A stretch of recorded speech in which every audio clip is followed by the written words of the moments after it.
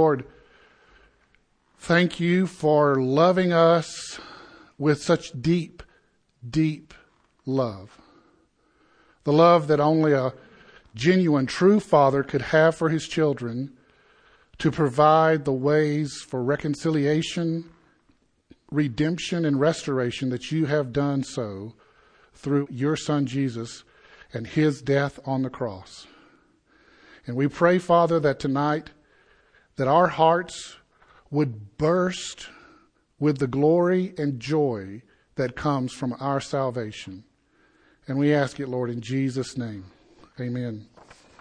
So as you look at our first song that we're going to be singing here, Jesus, Blood and Righteousness, it's actually a Moravian hymn from about the mid-1700s. And the thing that's important about the Moravians is they were a group who were persecuted and suffered much, starting with the Reformation and Martin Luther in the 1500s all the way through their existence in Germany. So their songs often communicate this sense of suffering and persecution, but at the same time they held to this strong zeal for evangelism. And their songs also express this. And this song will do both for us tonight, I think, capturing the essence of what the Moravian brothers and sisters believed and lived and practiced in their day.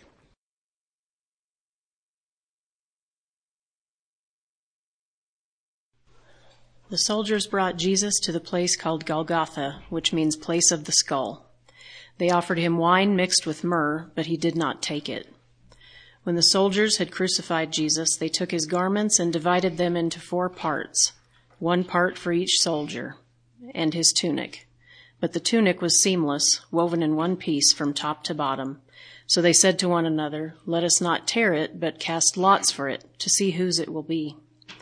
This was to fulfill the scripture which says, "They divided my garments among them, and for my clothing they cast lots."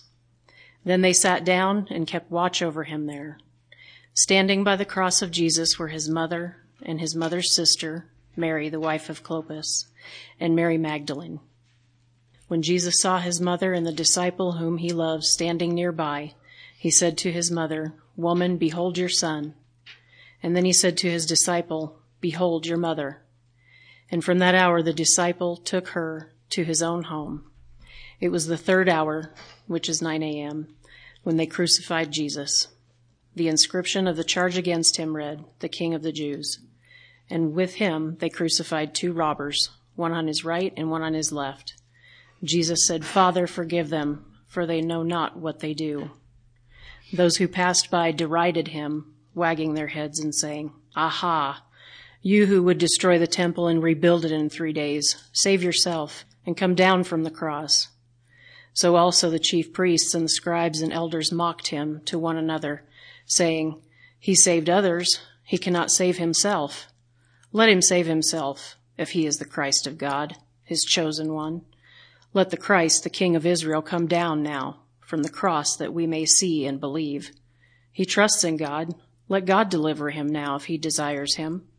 For he said, 'I am the Son of God.'" The robbers who were crucified with him also reviled him. One of the criminals who was hanging railed him, saying, "Are you not the Christ? Save yourself and us." But the other rebuked him, saying, "Do you not fear God, since you are under the same sentence of condemnation, and we justly? For we are receiving the due reward of our deeds. But this man has done nothing wrong." And he said, "Jesus, remember me when you come into your kingdom." Jesus said to him, "Truly I say to you, today you will be with me in paradise."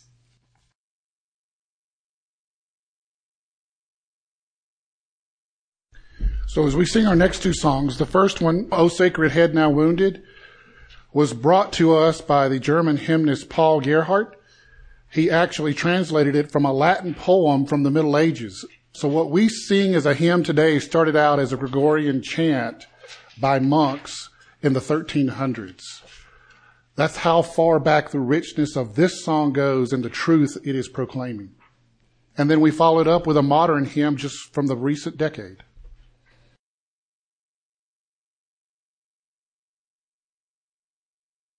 When the 6th hour, which is noon, had come, there was darkness over the whole land until the 9th hour, which is 3 p.m.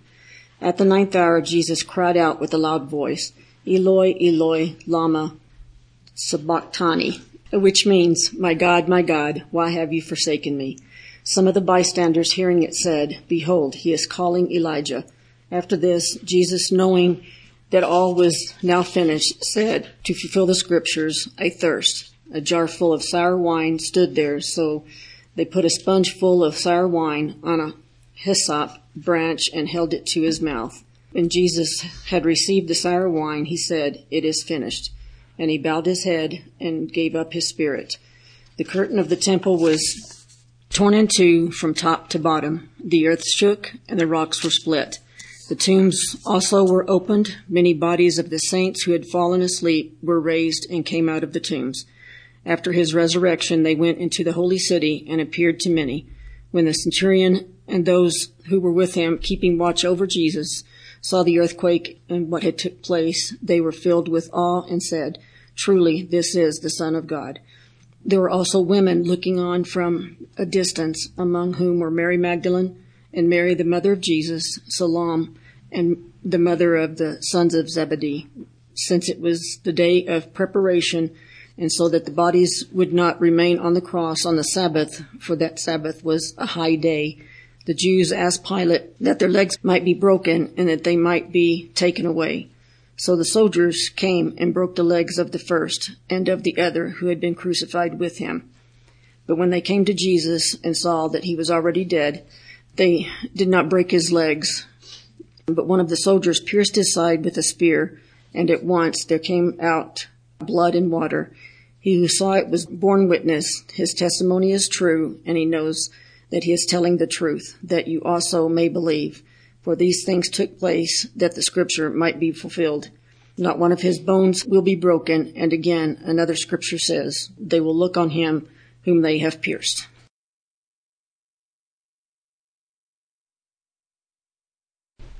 The next two songs we're going to sing are hymns written by Isaac Watts. Isaac Watts was a really critical and important hymn composer, British hymn composer in the 1700s.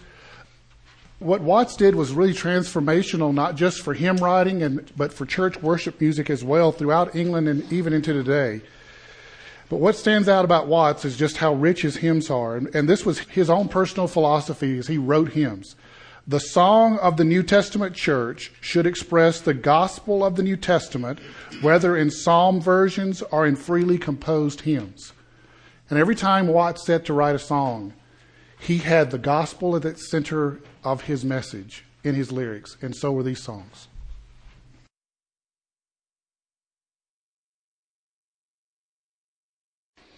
If you have your Bibles with you, you can open them up to Isaiah chapter 53.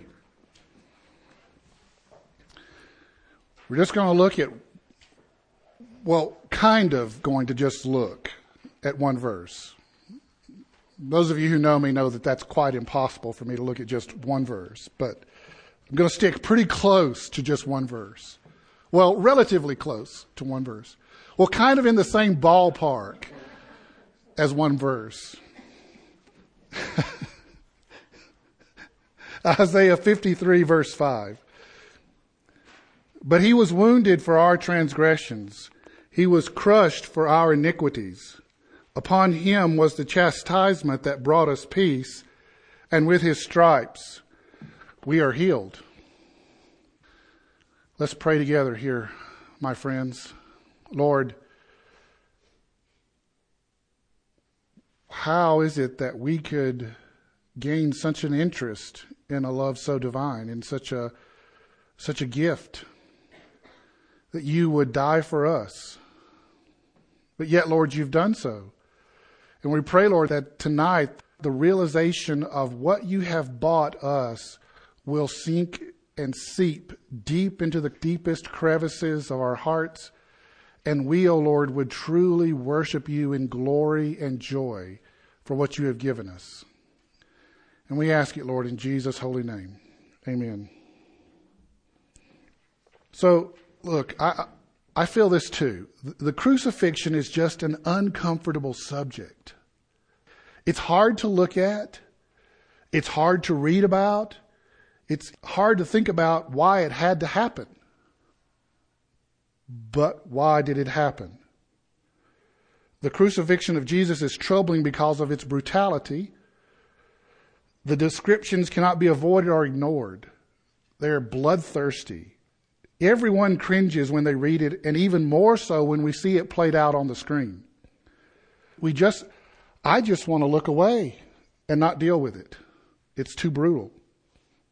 Yet, our avoidance of the crucifixion is more than the grotesqueness of it. We subconsciously know it was for us that Jesus suffered this inhumane abuse. And perhaps the sense of guilt or remorse we feel knowing it was for us, and specifically in our place, that he experienced this is what brings us the most discomfort. The words of Isaiah, the 7 centuries before that Good Friday, tell us the reason Jesus had to suffer and die on a cross. He was wounded for our transgressions, and he was crushed for our iniquities. His substitutionary act means that we needed to experience punishment for our transgressions. We have not done anything that bad, we often think, not so bad to deserve the brutality that Jesus experienced. We haven't. We all have a bent to diminish the significance. Look, I have a bent to diminish the significance of what I have done.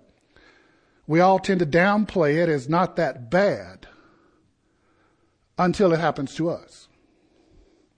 Then it's a crime against our humanity, right? We are quick to demand justice from others, but not so much for ourselves. And this hypocrisy betrays us. It betrays me. Our expectations when we are the victims show we really do understand the seriousness of our actions when we are the perpetrator. We know we need saving from our iniquities. We just don't want to deal with it. I don't want to deal with it. But as uncomfortable as all that is, looking at the crucifixion shows us God's love. The crucifixion shows us the Father's deep, deep love for us. It displays his love for us in that he gave his only Son, the perfect, sinless one, to save us from our disobedience and rebellion of him. All those things we want to pass over for when we do it, but demand justice for when it is done to us. It also shows Jesus' great love for us. Jesus could have walked away. He even asked God the Father not to make him do this when Jesus talked with the Father in the Garden of Gethsemane. At any moment, even while he was on the cross, at any moment, Jesus could have pulled the eject cord and punched out. But he didn't. Remember, if you're not convinced that he could have pulled the eject cord at any moment, remember what he told Peter when Peter drew his sword at the arrest of Jesus? Do you think I cannot appeal to my Father and he will at once send more than 12 legions of angels? Because we don't really understand what a Roman legion is, we kind of miss it. A friend of mine who was a lieutenant colonel in the Air Force and then served at the Pentagon explained it to me this way. He said a Roman legion is like an aircraft carrier task force. It projects power everywhere it goes. And when someone's acted stupid, it suddenly shows up off their coast the next morning and they stop acting stupid. That's what a Roman legion did in Jesus' day. It showed up when people were rattling their sabers and all of a sudden all you could find were hoes. 12 aircraft carriers could have shown up at any moment at Jesus' simple command. Yet, he didn't pull the eject cord. He didn't call for the 12 legions of angels. He just finished the redeeming love that he wrought for us on the cross. And he did it so that we, you and I, could be reconciled to the Father and to each other. We often think about the reconciliation between us and the Father that Jesus accomplishes on the cross and through his resurrection, but we forget he's also accomplishing reconciliation between us. Because his acts of love and his loving kindness and his redeeming work makes it possible for us to forgive each other and be reconciled to each other when we are in conflict with each other. But he finished this work. He finished this redeeming love so that we could be reconciled to the Father and to each other. Which brings us right back to Isaiah chapter 53, to the end of this chapter, verses 11 and 12. Out of the anguish of his soul he shall see and be satisfied. By his knowledge shall the righteous one, my servant, make many to be accounted righteous, and he shall bear their iniquities. Therefore, I will divide him a portion with the many, and he shall divide the spoil with the strong, because he poured out his soul to death and was numbered with the transgressors. Yet he bore the sin of many and makes intercession for the transgressors. Even on the cross, Jesus made intercession for the transgressors. He interceded for the one thief, and that by itself is miraculously enough, that on the cross he would extend salvation and forgiveness and the promise of eternal glories with this thief, this transgressor, while he's hanging on the cross. But that's not enough for Jesus. It's not enough for Jesus just to extend forgiveness to the other person hanging on a cross beside him. Jesus has to extend it to the ones who are crucifying him. Father, forgive them, for they do not understand what they do. And you want to know the really stunning part to me? That Father, forgive them, for they don't understand what they're doing, also extends to the other transgressor on the other side of Jesus that was mocking him and taunting him. Now, I don't know if this guy had any kind of confession of faith. He certainly sounds like a reprobate that never believed in who Jesus really was. But Jesus still asked the Father to forgive him too. This guy is like trash, and he's mocking you while you're hanging there and all the pain and the blood running out of your body. And you will say, Father, forgive them, because he doesn't know what he's doing? How? Where does that kind of love, where does that kind of mercy emanate from? There is nothing human that is capable of that kind of mercy and love. If all the other things that happened in Jesus' life and everything recorded in the Gospels up until the moment of his crucifixion doesn't prove he is the Messiah, these simple acts of the things he did hanging on the cross with blood running out of his body can only be explained as someone who is divine, with divine love. He is who he says he is, and he is worthy of our faith, of our worship, and he's worthy of our trust. Even in the darkest of days, and even in the most difficult of times, because his love extends beyond our ability to comprehend it and even to receive it. Well, you can guess where this goes next. So what? Thank you for your opining and philosophical understandings of love and Middle Eastern practices of crucifixion. But so what?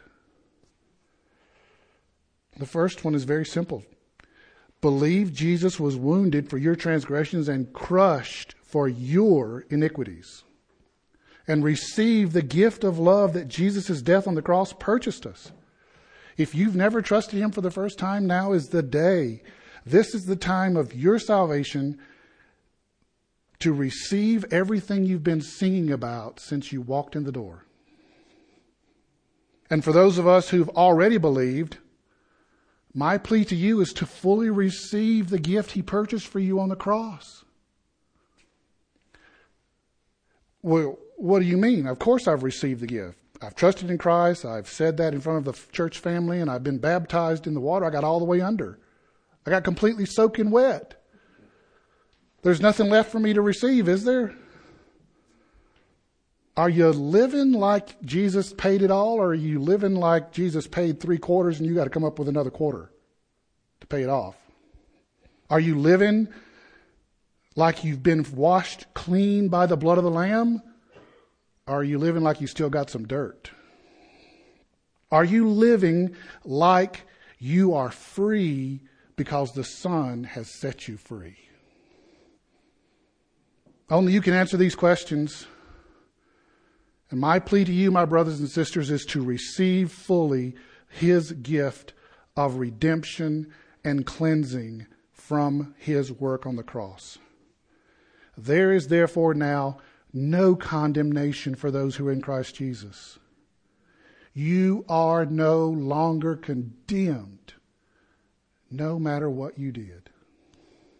For the law of the Spirit of life has set you free in Christ Jesus from the law of sin and death. For God has done what the law, weakened by the flesh, could not do.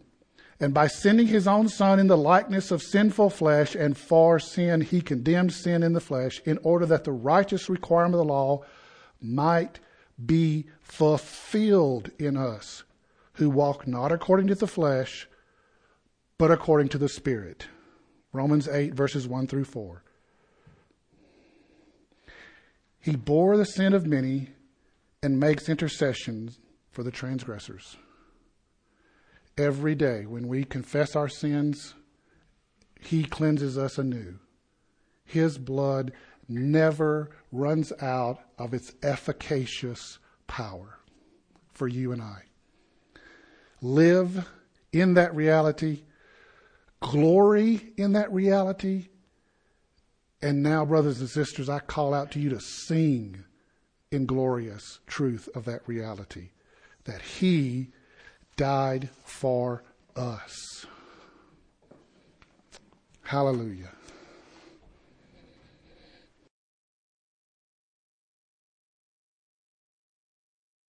When evening had come, since it was the day of preparation, that is, the day before the Sabbath, Joseph of Arimathea, a respected member of the council, who had not consented to their decision and action, who was a disciple of Jesus, but secretly for fear of the Jews, who was also himself looking for the kingdom of God, took courage and went to Pilate and asked for the body of Jesus. Pilate was surprised to hear that he should have already died, and summoning the centurion, he asked him whether he was already dead. When he learned from the centurion that Jesus was dead, he granted the corpse to Joseph.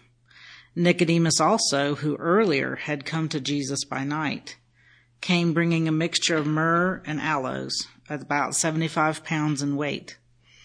Joseph bought a linen shroud, and taking him down, wrapped him in the linen shroud with the spices, as is the burial custom of the Jews. Now in the place where he was crucified there was a garden, and in the garden was Joseph's own new tomb. So they laid Jesus there. They rolled a stone against the entrance of the tomb, and Mary Magdalene and Mary the mother of Jesus saw the tomb, and how Jesus' body was laid. They returned to prepare spices and ointments, and on the Sabbath they rested according to the commandment.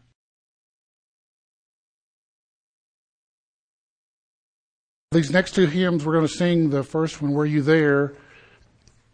It's most likely it was a Negro spiritual from the colonial period.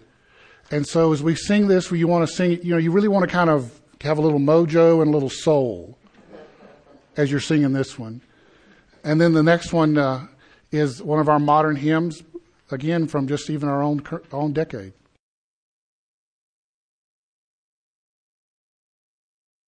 Brothers and sisters, just thank you for being here tonight. I don't know I sure hope that you were blessed, because this was glorious for me. This was just pure joy to sing the glories of Jesus and to taste the sweetness of His love again. Amen. So as we go out here this evening, it's Friday night, and Jesus is in the grave. But Sunday's coming. But Sunday's coming. Lord, thank you. Thank you so much for this great gift of our time together, worshiping you and glorifying in your work and redeeming love. And now, oh Father, we pray that you would just carry us forth by the power of your Spirit in the joy of our salvation, for our good and for the hope of those who we come in contact with tonight and tomorrow. In Jesus' holy name, amen. Be blessed, my brothers and sisters. See you Sunday morning.